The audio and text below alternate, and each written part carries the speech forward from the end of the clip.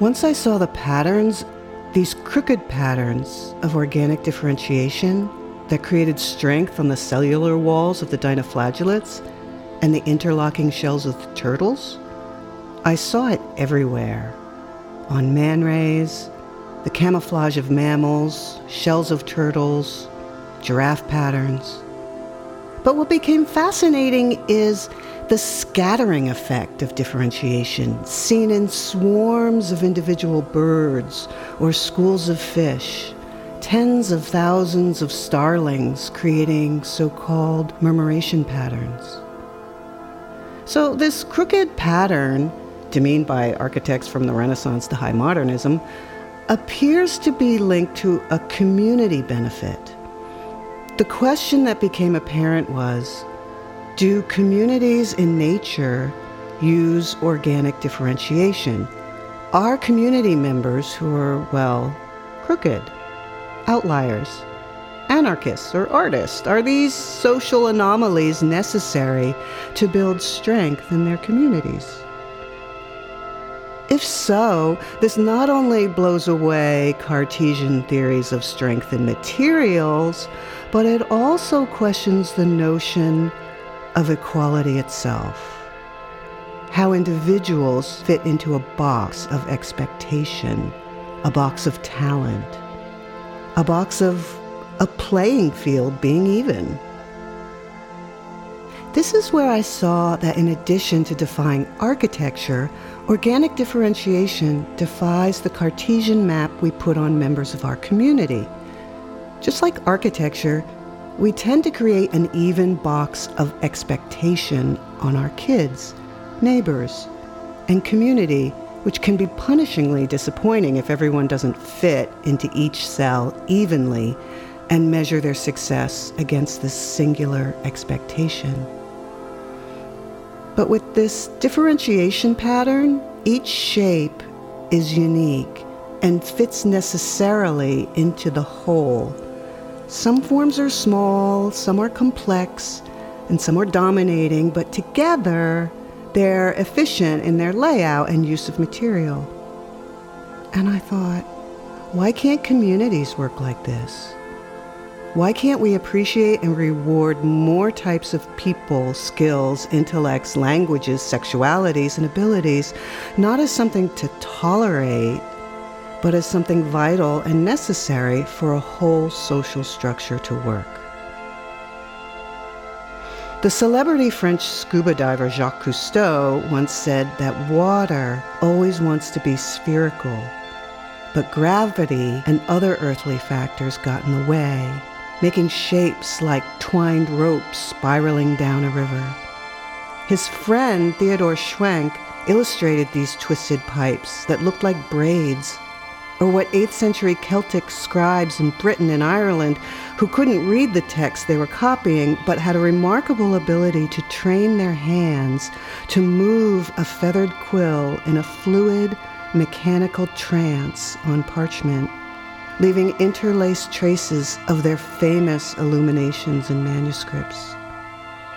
The sheer human capacity is stunning to this day. This fluid mechanical hand to parchment paper gesture was supposed to come from their enlightened meditative state that they believed brought them closer to God.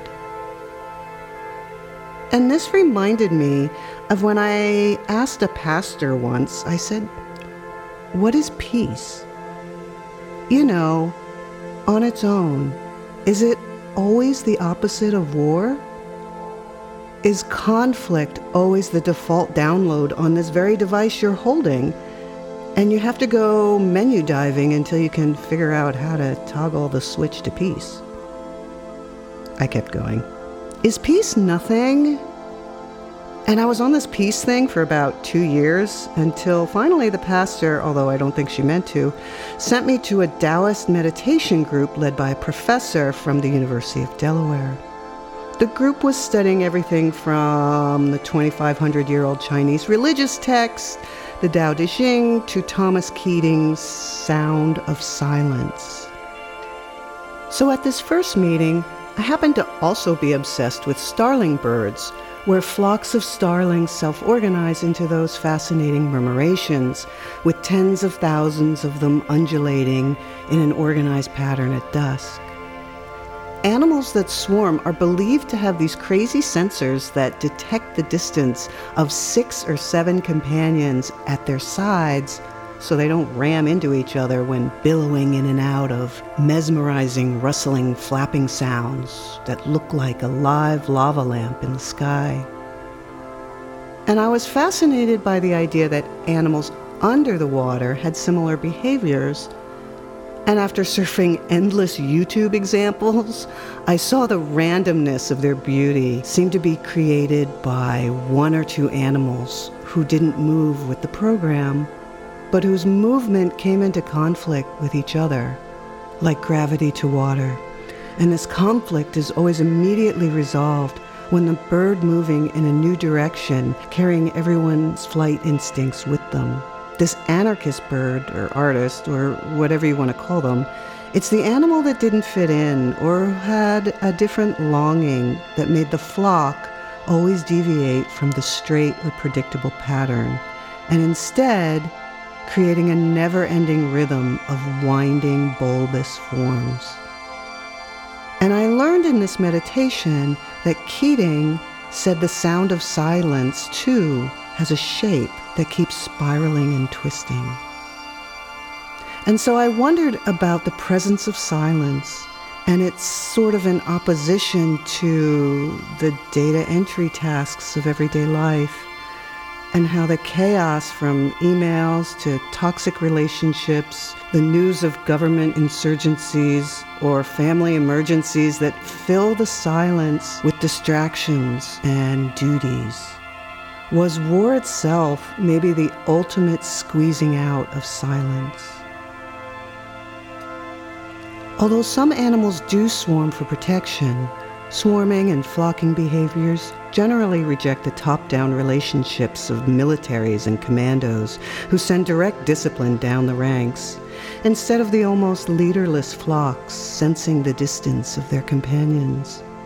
It turns out that the U.S. military did study swarming behavior, but they were of course inattentive to their beauty and never saw the advantage to the almost leaderless way of how it worked. So when the military tried to implement swarming behavior in foot soldier strategies, they just got it wrong and abandoned it as undisciplined, just like the utopian architects. In algae blooms, we see how microbe communities can penetrate everything from the Earth's estuaries to the human microbiome, and even the Earth's biosphere and atmosphere. Because of microorganisms, once thought of as the little unknown fairies or invisible demons, humans and non-humans walk around sharing a porous state with water, plants, and matter, entangled as a single great organism with synchronized coordination, a community in constant mobility where our silence becomes thunderous. Maybe this was peace.